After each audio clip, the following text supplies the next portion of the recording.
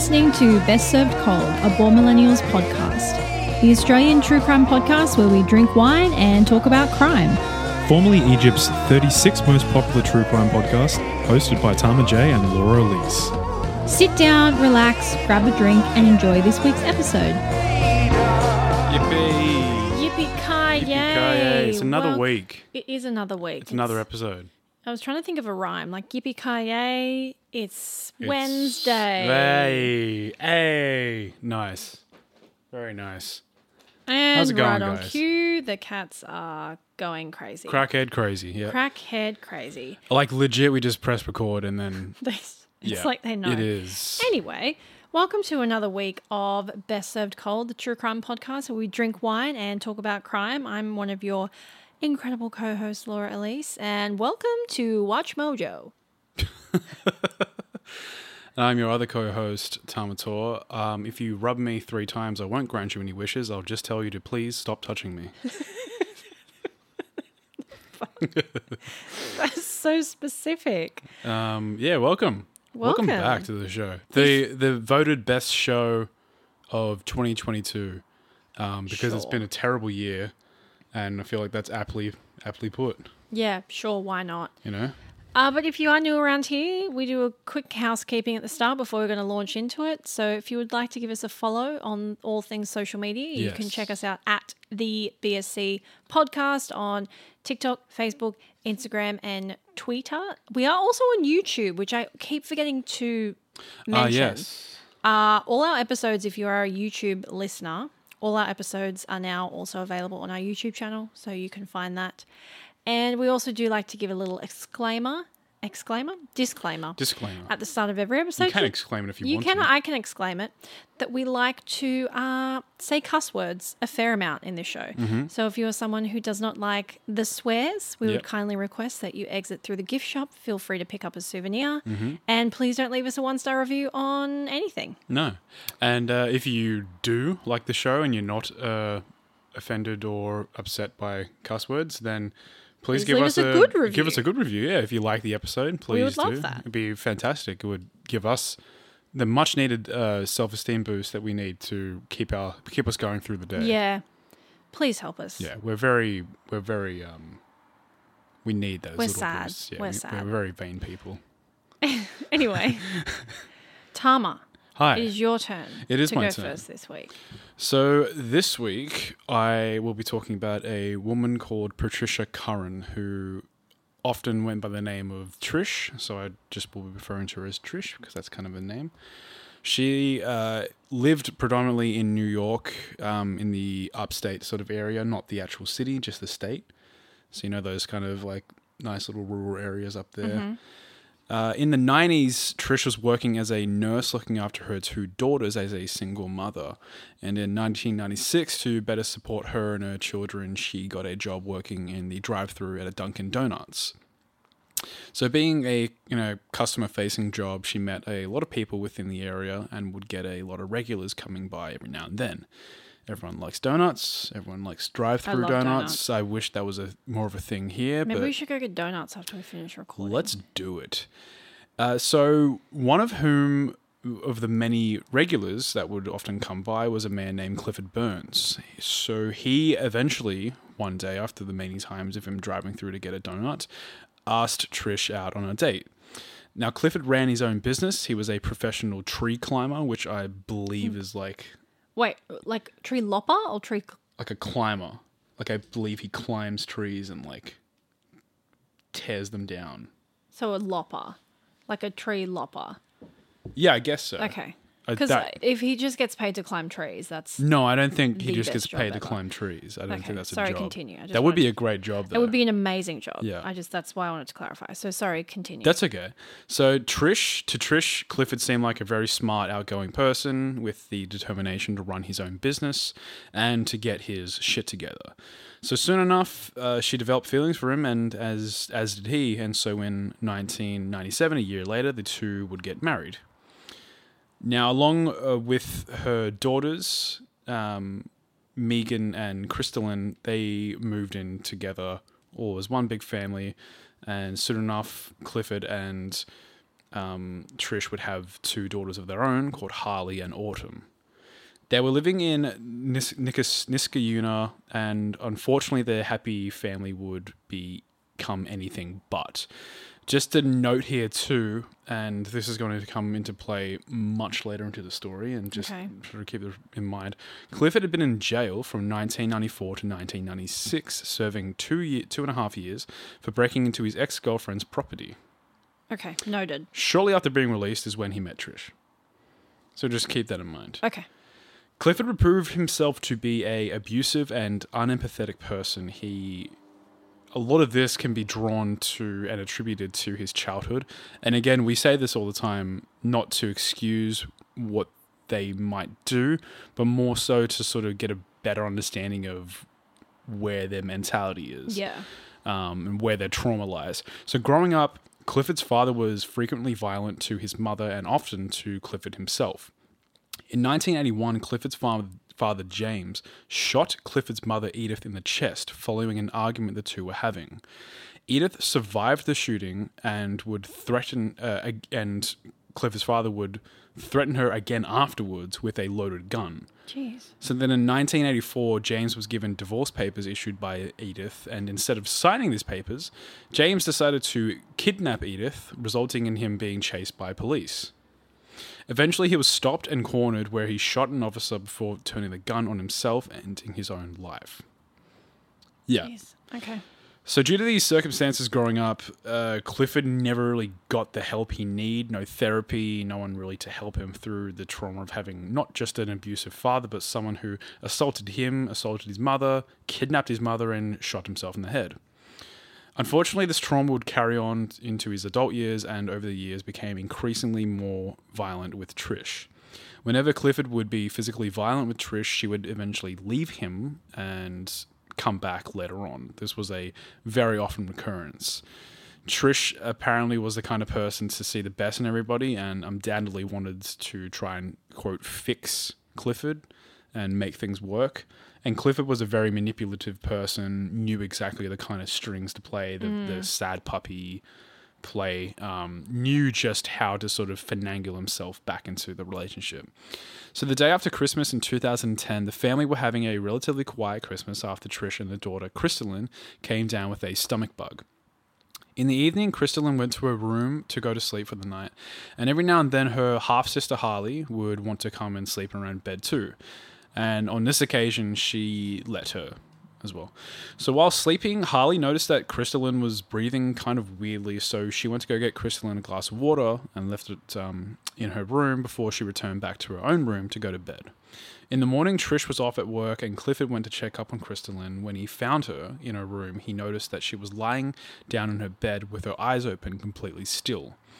Clifford called 911 and 4 minutes later, the paramedics arrived and attempted to resuscitate Crystalline. However, they were unsuccessful, and she was only 15 years old at the time of her death.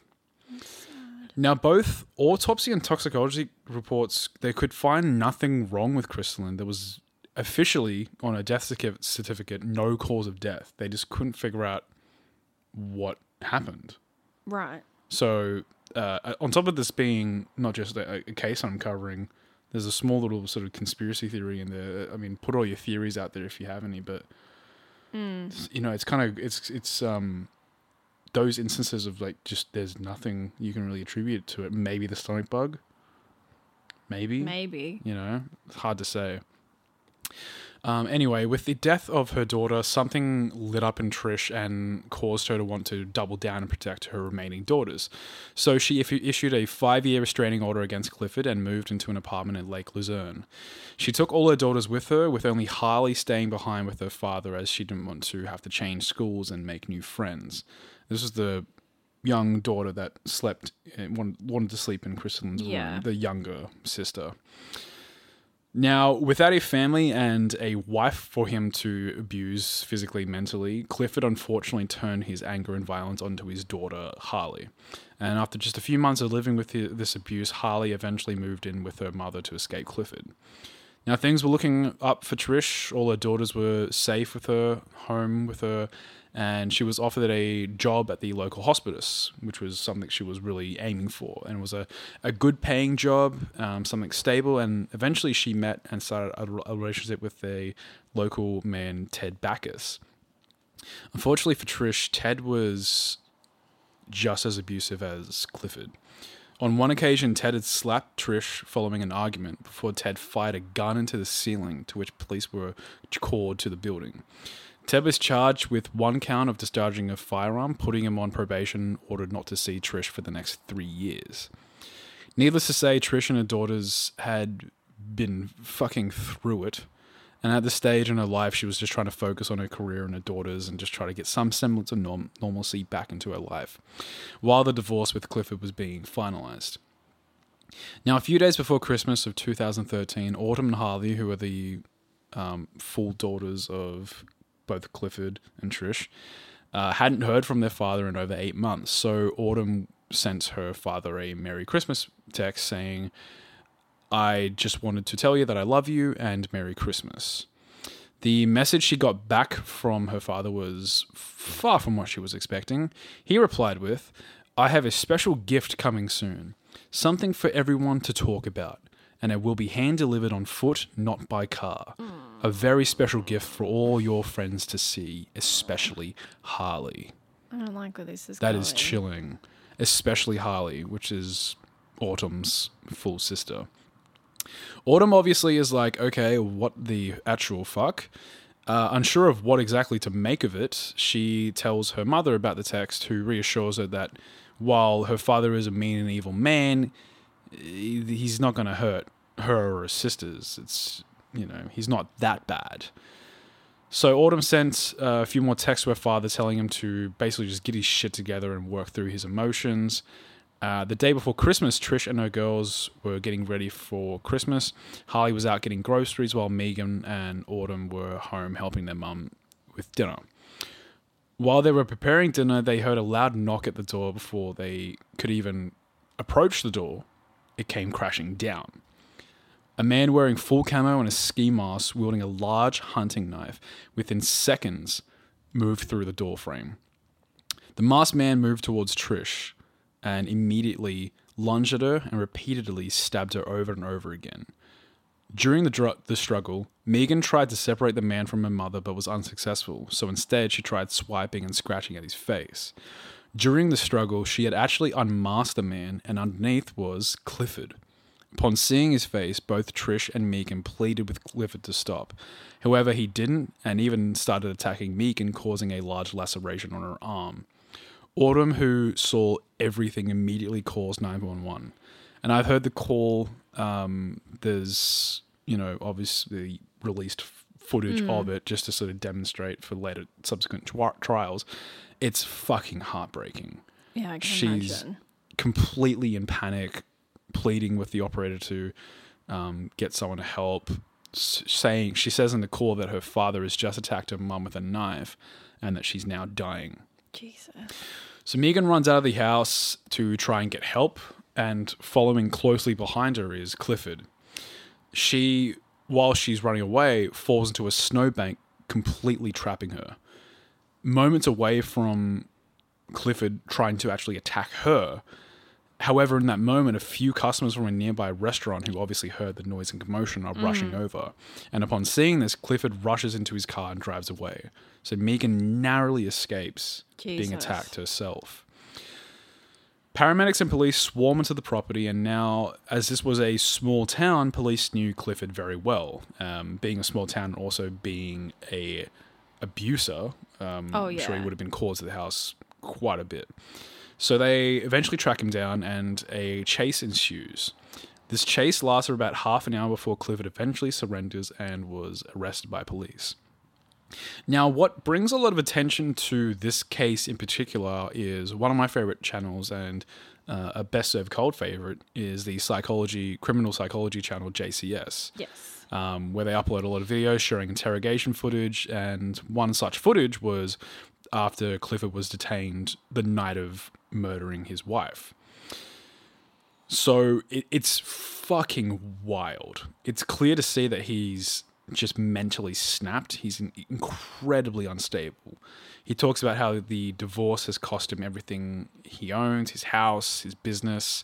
He hasn't eaten in 2 days. Oh, had to pay out the ass for lawyers. He says something at the start of the interrogation, like the lawyer told him he was going back to jail for a violation of the condition of the parole. No, the thing that I mentioned just before, the 5-year. This has never happened before. Are you at a complete loss for words? I'm at a complete loss for words. To keep him away from Trish. Restraining order. That's it. Wow, that was so interesting and exactly what you want for a podcast. Yeah, keep going. People won't notice. Roll the punches. All right. So, in a violation of the condition of that, I couldn't even begin to explain all of what the interrogation contains or even break it down. You should just watch the JCS video because they do a full breakdown of the entire thing and it's fascinating. But so while this interrogation is happening, Trish, unfortunately, on their way to the hospital, had lost too much blood and she dies on the way to the hospital. The police inform Clifford while he's ranting, and for a few minutes he just sort of sits there sobbing until eventually he kicks right back into his rants. Now, I can sort of sum up for it in a general sense. He shifts between different personas, all while he blames Trish, Ted, the police, the attorneys, for everything that went wrong in his life and subsequently happened. Megan was eventually treated for the laceration on her arm and she made a full recovery, though I can't begin to imagine what mental scars that would have left her with. That won't leave you. Yeah. The interrogation is interesting because he kind of like bounces back and forth between feeling sorry for himself, weeping about the loss of his job, the death of his wife, and then he kind of goes into this Rambo kind of mode where he's like screaming at the police, smashing the desk, saying, "You would have loved to have me in Iraq." Jesus. That kind of shit. Like really goes back and forth between bravado and like, subvertism. Like it's really interesting. So Clifford Burns was charged with 1 count of second-degree murder and he was sent to Warren County Jail without bail. On the 8th of January, Clifford pleaded, unsurprisingly, not guilty of the murder of Patricia. Following this court appearance, he was also given additional charges of first-degree manslaughter, first-degree assault, and third-degree criminal possession of a weapon, as well as a misdemeanor for fleeing a police officer. Later in April 2014, he pleaded guilty to the charges. However, just before the trial, he retracted this plea, citing poor handling of the case during a time when he was emotionally unstable. So really just, piece of shit. Yeah, terrible person. Clifford attempted to claim psychiatric defense, stating that he was under a significant amount of stress and didn't go to the house with the intent of murdering his wife in front of his daughters. However, this was brought into question as when police investigated Clifford's residence, they found a newly written will dated on the 24th of December, the same night he murdered Patricia, giving all of his possessions to his 3 daughters. Also, you went in with a ski mask. Yes. And that also factored in against that defense. The statements from his daughters as well, obviously being there and witnessing him, telling him to stop and he just did not stop. All of that eventually piled up, and on the 5th of September 2014, Clifford Burns was found guilty for second-degree murder and was given 23 years to life with the possibility of parole in December 2036. Clifford was also permanently barred from contacting any of his daughters ever again. Good. And there's been interviews with the daughters as well. Like, it's just, so terrible. Horrible. To not only have to sort of witness abuse your entire life, but to lose tragically one of your sisters in like just a freak occurrence. Yeah. That's horrible. Yeah, just so bad. Now, that where this sort of like case gets its sort of notoriety, not only from just the actual murder itself and the story behind the people, but the interrogation footage is just bizarre. Full on? Yeah, it's very full on. you kind of get this real sense of like he's just completely snapped. Like I don't see like how we did with like the last case where like you can sort of see like this person's just a psychopath from the get-go. Like I don't necessarily see something like that. I see more so like, I don't know, like a gradual decline in like mental stability. Yeah. That leads to just this like seeing red instance, and then like fully went there knowing what he was going to do. Yeah. But I don't think he went his entire life thinking, I would love to kill people. Yeah, no, I can see that. But I think Yeah. that's the same way with all of those, like, I don't know if there's a proper term for them. Matricide, you kill the matriarch of the family. Yeah. Like, I don't necessarily think that those people, had circumstances maybe not been different, they wouldn't have turned into murderers. I don't know. Like, it's hard to say. Yeah. You know, it's hard to say that if he maybe had gotten, psychiatric help when he was going through all that with his parents, maybe psychiatric help while he was going through the divorce, something like that, you know? And this whole situation is what kind of freaks me out about the whole Kanye West, Kim Kardashian thing. Oh, yeah. Like, that people seem to think it's funny to laugh at how he's acting. And I'm like, you do realize that this is what it looks like in the lead up to someone murdering their ex-wife. It just happens to be like a very like publicized version of it. And you would hope that because of who she is, like, she'll be physically safe enough to not be harmed, be harmed by him. But it kind of like also sheds a lot of light on like when women who are victims of like domestic abuse, when people are like, why didn't you just leave? And it's like, this is why. Like, if someone as rich and powerful as Kim Kardashian is still able to be like pestered and continually, like, how do you think someone with a normal life is going to get away with that? And it's like, it's only escalating too. Like, he's like gone out and like messaged Pete Davidson. Yeah, it's and they're insane. having like fights and they're like shit, like Twitter beefing and shit. And people just think it's funny. Yeah, it's like, actually, it's really funny. kind of fucked up. Yeah. Like really kind of fucked up. But that's like a very publicized instance of like what it is like. Yeah. It just happens to like go unnoticed in the public eye. Like what are these, that's the thing. Yeah. It's very fucking traumatic for people. Scary. Yeah. Anyway. All right. That was my case. We are going to take a short little break. And we'll be back. We'll be back.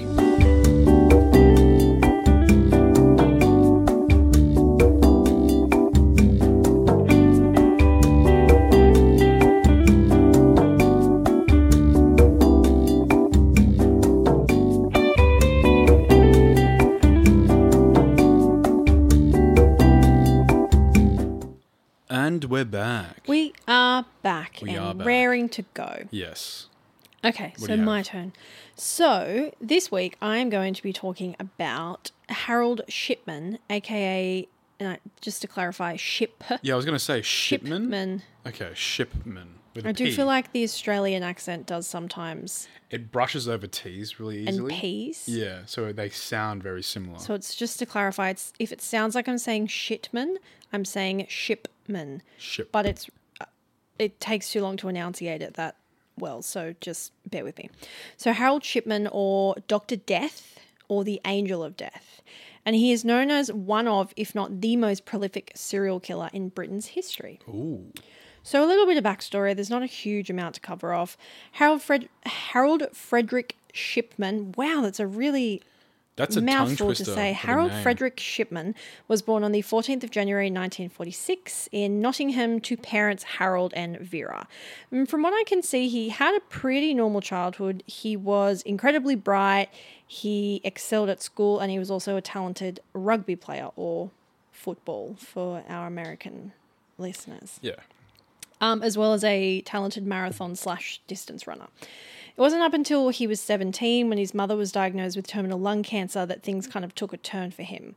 So Harold was incredibly close with his mother, and he took her illness very hard, often sort of sitting by her bedside while the doctors administered her morphine to help sort of take the pain off and ease her into passing.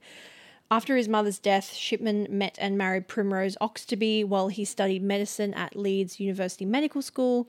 They had 4 children together, and from the outside, his life appears entirely, boringly normal. He graduates in 1970 and commences life as a junior doctor, getting his first job as a general practitioner in 1974. In 1975, Shipman is caught forging prescriptions for Demerol, which is a moderate pain relief drug, and originally he'd been using it for his own pain but had quickly become addicted, as do many people who use heavy opioids. Yeah. So he's fined £600, fired from his position at that practitioner. But he kind of he's sent to a rehab facility, but he pretty quickly finds his feet again, and he returns to work at a place called Donnybrook Medical Centre in Hyde, or in a city called Hyde, in 1977. So he would spend the next 15 years of his career here before setting up his own practice in 1993. By this stage, in the late 70s, he's built a very good reputation for himself as a trusted doctor as well as a valuable member of his community.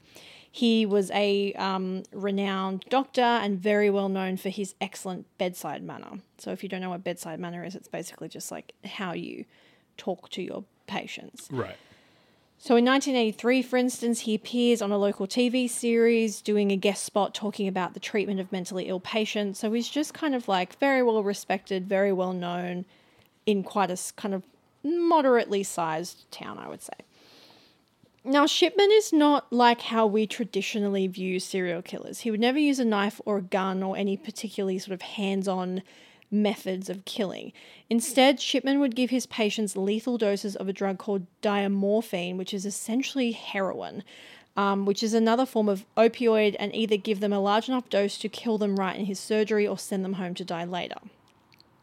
It was March 1975 when Shipman kills his first victim, 70-year-old Eva Lyons. It was the day before her birthday. Oh.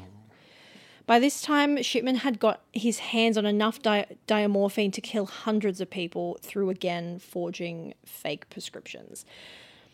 Though Shipman was fired that year for forging prescriptions before, he was not removed from the General Medical Council, the doctor's regulatory body. So he's given a bit of a slap on the wrist and then kind of told to go on his way. Don't do it again.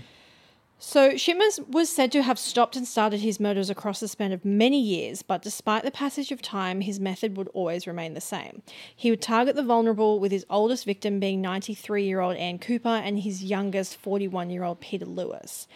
In all, it's believed that he killed 71 patients while working at his first practice and the remainder while operating his own practice. My God. Of his victims, 171 were female and 44 were men. Wow. In 1998, other doctors and those who worked in the funeral profession, such as the coroners and the undertakers within the community where he lived and worked, became suspicious of the ridiculously large number of his patients who were dying. The neighbouring medical practice further discovered that the death rates of his patients were almost 10 times higher than their own, which, when you're talking about people dying, so for every 10 people they killed, he killed 100. That's too much. Insane, right? That's insane. So Linda Reynolds, who worked in another surgery across the road from Shipman's practice, was particularly concerned about the large number of cremation forms for elderly women that she needed countersigned. So I guess you would need witness or counter signatures from another doctor. So being across the road from each other, they would just trot over and be like, hey, I need this signed by another doctor. Can you sign it? So they did report their concerns to the local coroner, and the police were called, and that could have particularly been the end of it. But it wasn't, because like so many stories we talk about on this show, the police fucked it up and failed to carry out some of the most basic checks, including checking whether he had a criminal record. They never bothered to check with the doctor's regulatory board whether he'd ever received any sort of punishment for wrongdoings, and so they never uncovered his past history of forging prescriptions for the very drug that they would have found in his victim's system. Yeah, we love that. So Shipman also covered his tracks by adding false illnesses to his victims' records, meaning that when they did pass away, no one really looked too close into it and no sort of formal autopsies were done because they were like, oh yeah, she had heart issues and she died from heart failure. Yeah, and people like, were like, makes yeah, sense. that adds Yeah. up. So as a result, the investigation didn't find any cause for concern and Shipman continued on killing. However, despite the fact that he is an obvious psychopath and killed a lot of people, it was actually his greed that eventually gets the better of him. So in 1998, when 81-year-old Kathleen Grundy, who happened to be a former mayor of the very town that he was operating in, passed away suddenly, her daughter becomes suspicious. Kathleen's death is marked as old age, with her death certificate being signed by Harold Shipman, who was also the last person to have seen her alive. Having known her mother's wishes to be buried, she found it odd that a will poorly written on a typewriter marked cremation as her form of passing and left her entire family out of her will, instead giving all her worldly possessions to the family doctor, Harold Shipman, to the tune of just over £300,000. Yeah, you fucked up, man. So luckily, because of what I imagine must have been an error, Kathleen wasn't cremated and she was buried. And when her daughter Angela was informed of this strange will, she immediately calls the police. Angela said, the whole thing was unbelievable. The thought of Mum signing the document, leaving everything to her doctor, was inconceivable. The concept of her signing a document which was so badly typed didn't make any sense. So Kathleen's body was subsequently exhumed in August of 1998 and diamorphine was found in her muscle tissues. Harold Shipman was arrested on September 7th of that same year, 1998. So Shipman tried to claim that Kathleen had a previously noted history of addiction, and he refers to the notes on his computer, like his electronic medical journal. Right. But and I mean this in no offense to anyone that listens to this that is an older generation, but this is like the most typical older gen doesn't understand technology thing. Moment. He didn't realize that the entries when he put them in were marked with dates. And so authorities can quickly see that any mentions of Kathleen's alleged drug addiction were added to her file after she'd already died. Oh, no, what a fucking idiot. So... Oh, my God, you fucked up. It was also quickly discovered that Harold Shipman owned a brother typewriter, and it appeared to be the one that Kathleen's bodgy will had been written on. Of course. Over the next 2 months, the bodies of another 11 victims are exhumed. A police expert also checks Shipman's surgery computer and discovers again that he's made false entries to support the fake causes of death that he gave on his other victims' death certificates. Because don't forget, as a doctor, he could also just sign away the death certificate. Yeah. So it was kind of like the perfect crime. So police managed to verify 14 other cases where Shipman had given lethal doses of diamorphine, falsely registered the patient's death, and tampered with their medical history to show that they were dying anyway. Harold Shipman always denied the murders, and refused to cooperate with the police or criminal psychiatrists. When questioned or shown photos of his victims, he sat with his eyes shut, yawned, and refused to look at any evidence or photos.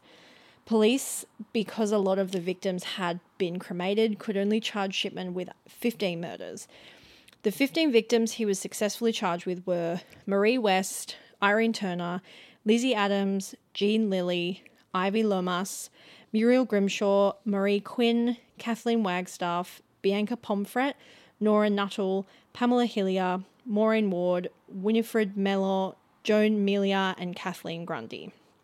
But it is estimated that his kill count is anywhere between 250 and 450. That's insane. And you don't know because of the cremations and falsified You would never know. Yeah. Because some of his patients, likely being elderly, did probably just genuinely pass away. Yeah. But you're never going to know. And in a career that spanned, I think it was like 22 years, like how are you going to know? Think about how many patients a small town doctor sees on a daily basis. Yeah. Yeah. Week in, week out for like 20 years. And like you said, like a lot of them too just died. How many of those that just died really just died? Well, yeah, everyone dies eventually. Theoretically, you could have administered it to all of them. Yeah. In theory. The other thing that came up is that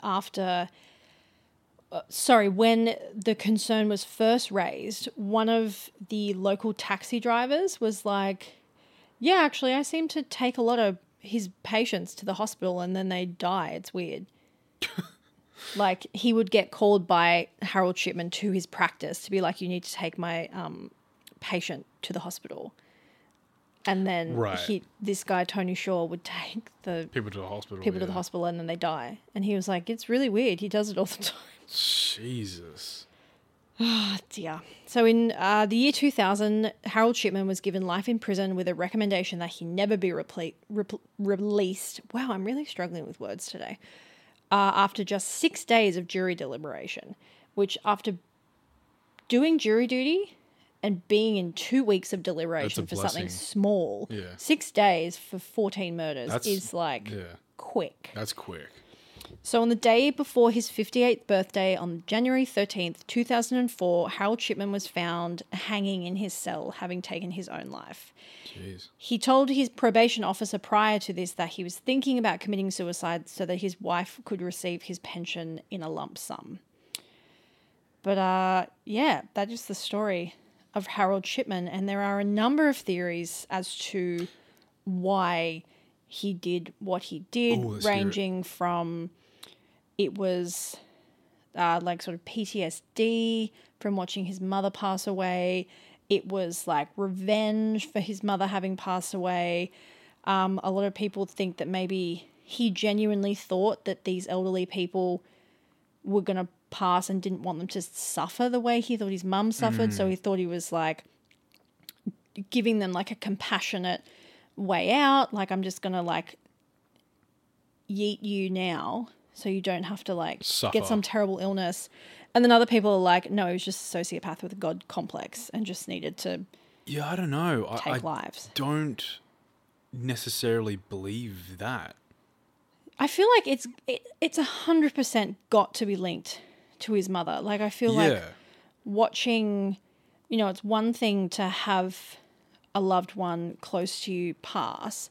It's another thing to like be at their bedside as the doctor is like giving them the drug that makes them like slip away. Well, you're at a young age as well. and just your mother, and you're watching them suffer, and like, especially with cancer, and I had a family member pass away from cancer, and there's that whole period where it's like just pain. Yeah. And like you have to administer morphine to sort of relieve that pain, and that person isn't really that same person when they're on those medications. So that's a huge factor into probably why he did it. Like, he probably had to watch his mother not only suffer but completely change, and probably had these elderly people coming on, or people who had significant health issues and wanted to not have to see them go through that same thing. Not as to be like, oh, you did a good thing. Like, it's a terrible fucking thing to do, but like... Yeah, but it's not... I think a lot of the time when we talk about these people, it's not that we're trying to justify their actions. It's kind of like, I feel like there's a difference between explaining why someone does what they does and justifying why they do what they do. Because I hate the idea of just writing something off as like, that person's psycho, that person's bad, that person's evil. It's like, well, how did we get to this point? Yeah. How did we get to this, and what were they thinking, and what was their intention? Well, that's why we're here. To talk about it. That's the interesting part of these cases, and that's where, over the years, people in police and criminal investigation units have found ways to hopefully prevent things like this from happening ever again. Sure, like, things were placed with hospital institutions to prevent this from happening ever again. Psychology has its developments where they try and like pinpoint ways to stop people from becoming homicidal maniacs. Yeah. Crazy. That's kind of the thing. I kind of hate the whole idea of just being like, I think a lot of people take comfort in it because it's so much easier to think that these people have something that makes them dramatically different in terms of how their brains are made up. And maybe they do. Like maybe in 15 years' time, science will have advanced far enough for us to be like, oh yeah, there's actually this like gland in your brain, and if you're born and the gland's fucked, then you'll be fucked. Like, do you know what I mean? Like maybe science will advance one day and we'll find out that it is just something in your chemical makeup, blah, blah, blah, blah. But I think people want to take comfort in being like, no, there's something twisted in you as a person. Like it's like the nature versus nurture. Yeah, no, debate. but I think that it's not like really fair to sort of write it off as that, because there's just so much that goes into it. You know, like we have so many cases where we have like a seemingly normal person just go through significant trauma, whether it be like history of war, drugs, arson, bad wedding, all these things that sort of build up to like a significant change in psychology. It's not just a matter of like, I don't know, maybe you're right. Maybe there is like in a couple of years we'll find something and there's like some sort of genetic makeup that makes a person act a certain way. Yeah. Sure there is, but I think it's sort of a mixture of different things. You know, like who you are, the personality you develop from your parents, the way you're raised, the people you grow up around, like, you know, just the kids you grow up in the neighborhood around you can shape you into the person that you're going to be. 100%. I think it all just sort of comes down to trauma and how you're raised, and you know, and that's why these cases are interesting, because you get to look at these people's lives and go, fuck, that's a significant moment right there that tells you so much of what you need to know. Yeah, and I think also people forget that like people react very differently to trauma. Yeah, like, totally. What one person can just take on the chin and move on from, another person will absolutely fall apart the seams and will not be able to handle it. Yeah.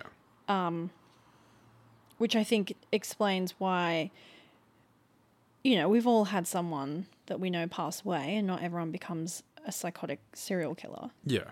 But I think it depends on the person. Like that event can like truly fundamentally break something in them. Yeah. And again, we're not trying to justify the actions, but it is interesting to kind of explore why these people do what they do. Try and find the answers as to what happened. Like, why did this happen? Rather than saying this happened, that's bad. Like, let's figure out like why it happened. Yeah. That's one of the interesting parts of the story. Yeah, I agree. But anyway, that is the end of our cases. If you are just here for our cases and just the general facts and what happened, then we hope you enjoyed the show. Please give us a nice rating, and we'll see you guys next week. If you like to hear us fluff on a bit and talk about stuff, welcome to the cool kids section of the podcast. Yeah. I'm multitasking, and I'm also... Yeah, what are you doing? I'm looking at sheet sets. Okay. Nice. I want to buy... I don't like our sheets. Okay, that's fine. So I'm looking at... that's why I love being a woman, because I can do two things at once. I can do this and talk on the show and browse sheets. I can barely drink and think something at the same time. You are one of the worst multitaskers. I am very bad at multitasking. If you focus solely on, like, you cannot stray... Yeah. your focus. And I will admit, I can't type and talk at the same time.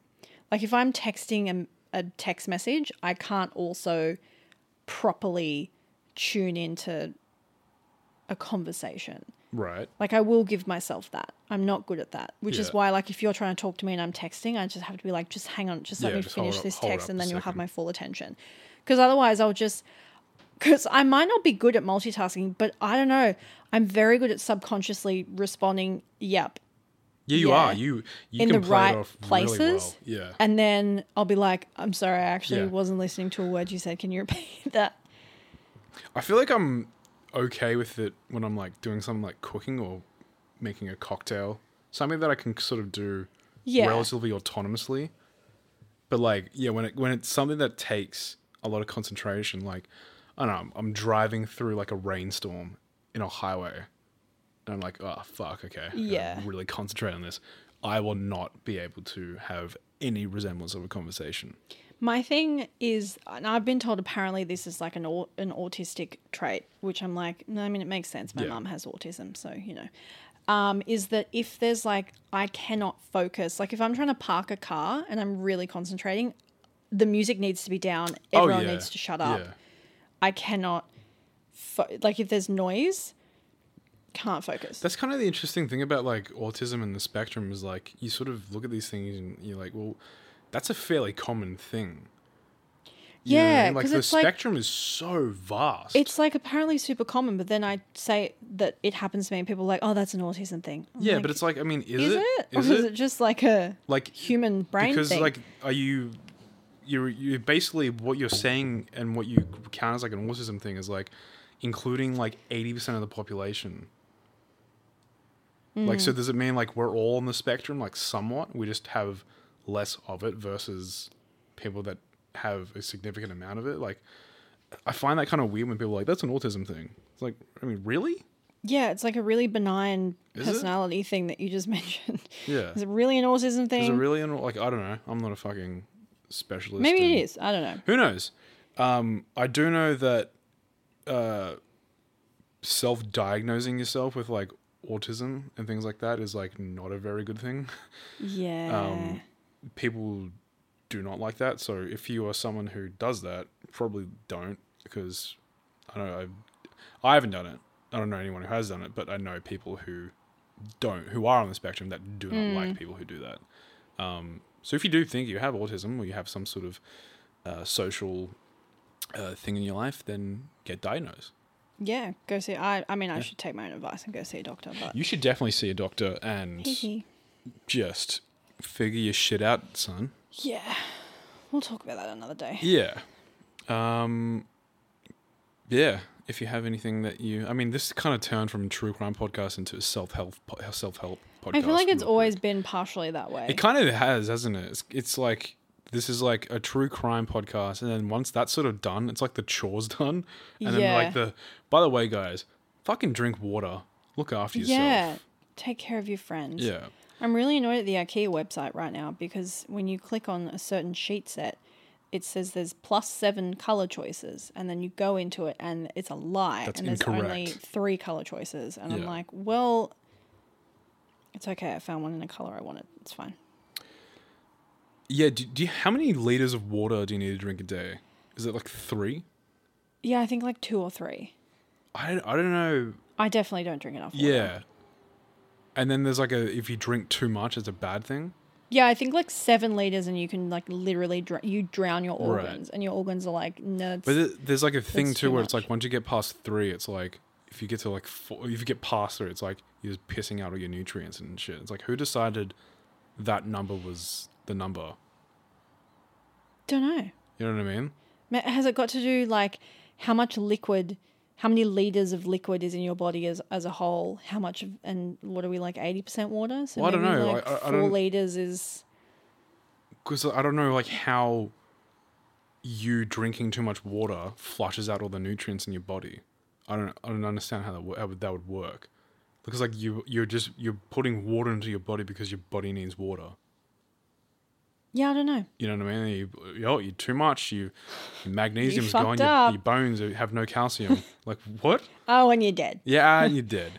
Shit. Yeah. Sorry. I want to know if the drowning thing's real. If you can legitimately drown yourself in drinking. Yeah, it's called hydropaxia or something like that. Really? That's fascinating. Let me see if I can Google it. By the way, if you're listening to this right now and you've gotten to this stage and you know all about the subject, send us all of your citations on social media. Drinking you don't have to. Too much water. You really don't have to. Oh gosh, it's called hyponatremia. Hyponatremia. Hyponatremia.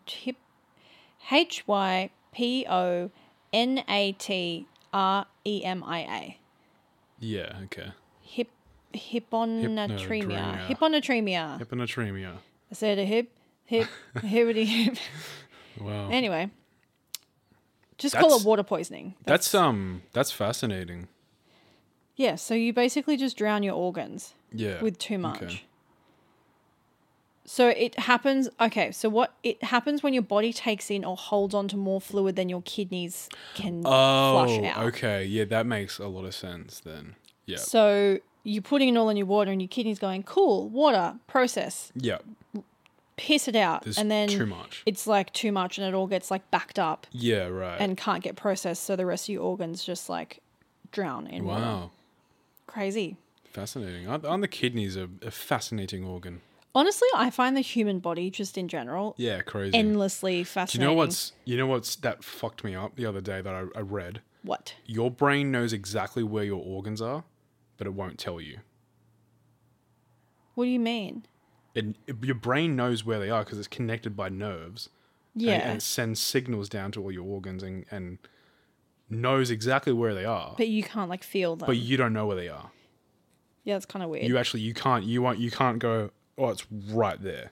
The thing that, do you know, and I have a feeling we've talked about this in the show before when you covered Jeffrey Dahmer. Yeah. The thing that is wildly bizarre is that your brain itself has no nerve endings. Yeah, so you could theoretically be poked in the brain. And you would not feel it. Yeah. Wild. That's Just why like, so many times like they put the little skull thing so you can't move your head like at all. But so many times when they do like brain surgery, you can be awake. Yeah. Because once they've numbed the skin and the skull area to get the thing out, it's crazy. There's where they're actually doing brain surgery to people and they're like talking to them. Yeah. To see like the stimulations of their brain. Wild. Crazy. Which it kind of makes sense, I guess. Like, why would you feel something in where all your central nerves are all but going I just towards? think it's kind of like a really big oversight. Like the brain is arguably the most important thing, I guess, aside from the heart. Yeah, I guess, yeah. And your body was like, nah, we don't need to know if that's getting stabbed. Do your other organs have nerve endings? Yeah. Like if I were to cut you open and stab you in the kidney, it would hurt like a bitch. But your brain, I could just has nothing. Crack your skull open and jam a butter knife in your brain. That's fucking and crazy. You wouldn't feel it. Like you'd be dead, but you wouldn't feel it. That's nuts. Yeah. It's wild.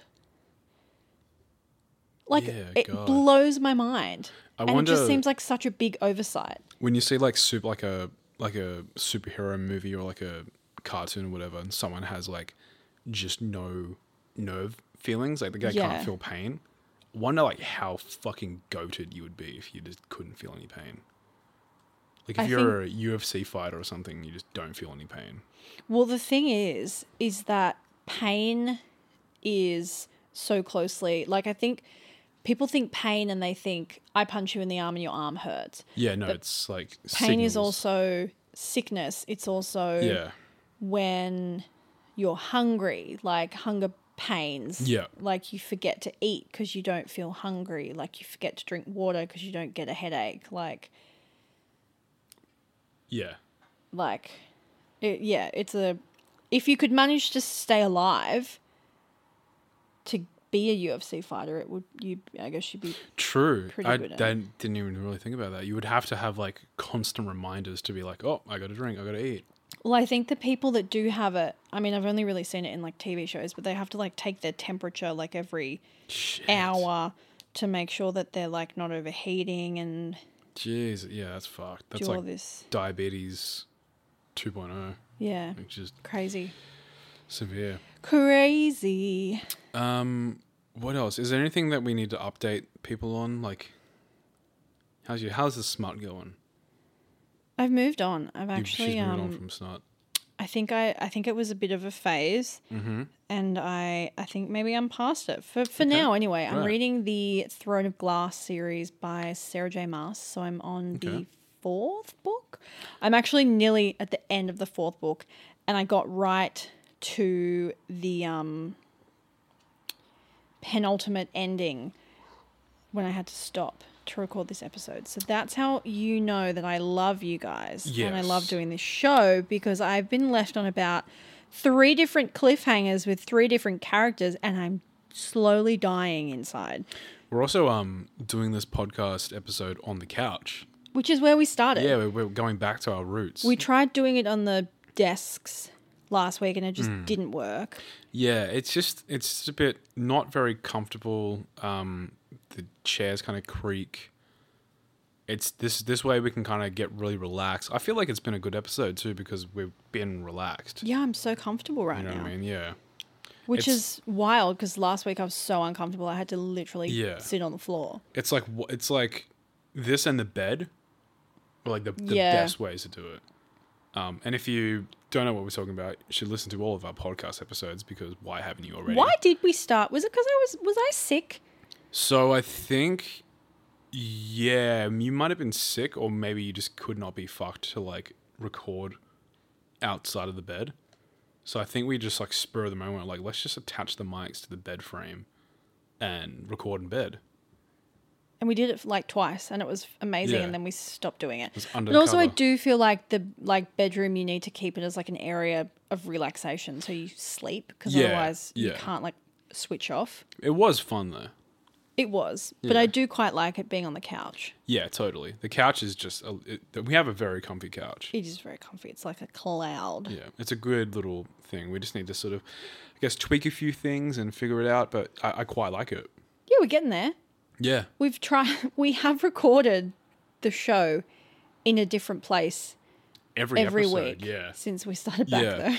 So maybe next week we'll do somewhere else. We'll do it outside. Well. We'll take to the street. Yeah.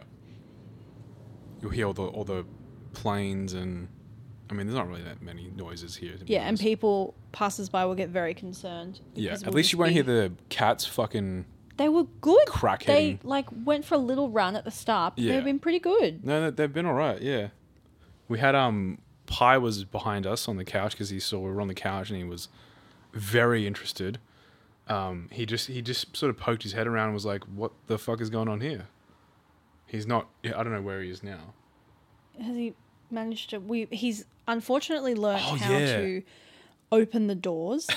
So we don't have fly screens on our sliding doors at our new place, which means you either can't have like fresh air coming in, or you just have it open like, a couple of fingers width to let some fresh air in.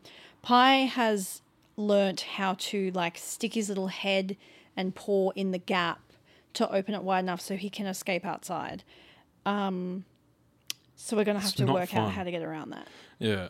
I was like, speak of the devil, there he is. Freaking out because I couldn't find him yesterday, and I saw he was just on the veranda, but it was dark as well. Yeah. That's what he was just out there on his own in pitch black. Like, buddy, what are you doing? Man. Random. He's like the least naughtiest naughty cat. Like he's pretty naughty. But he's not though. He is. He goes outside when he's not supposed to. He that's what I mean. Like, food. But he does that so sparingly.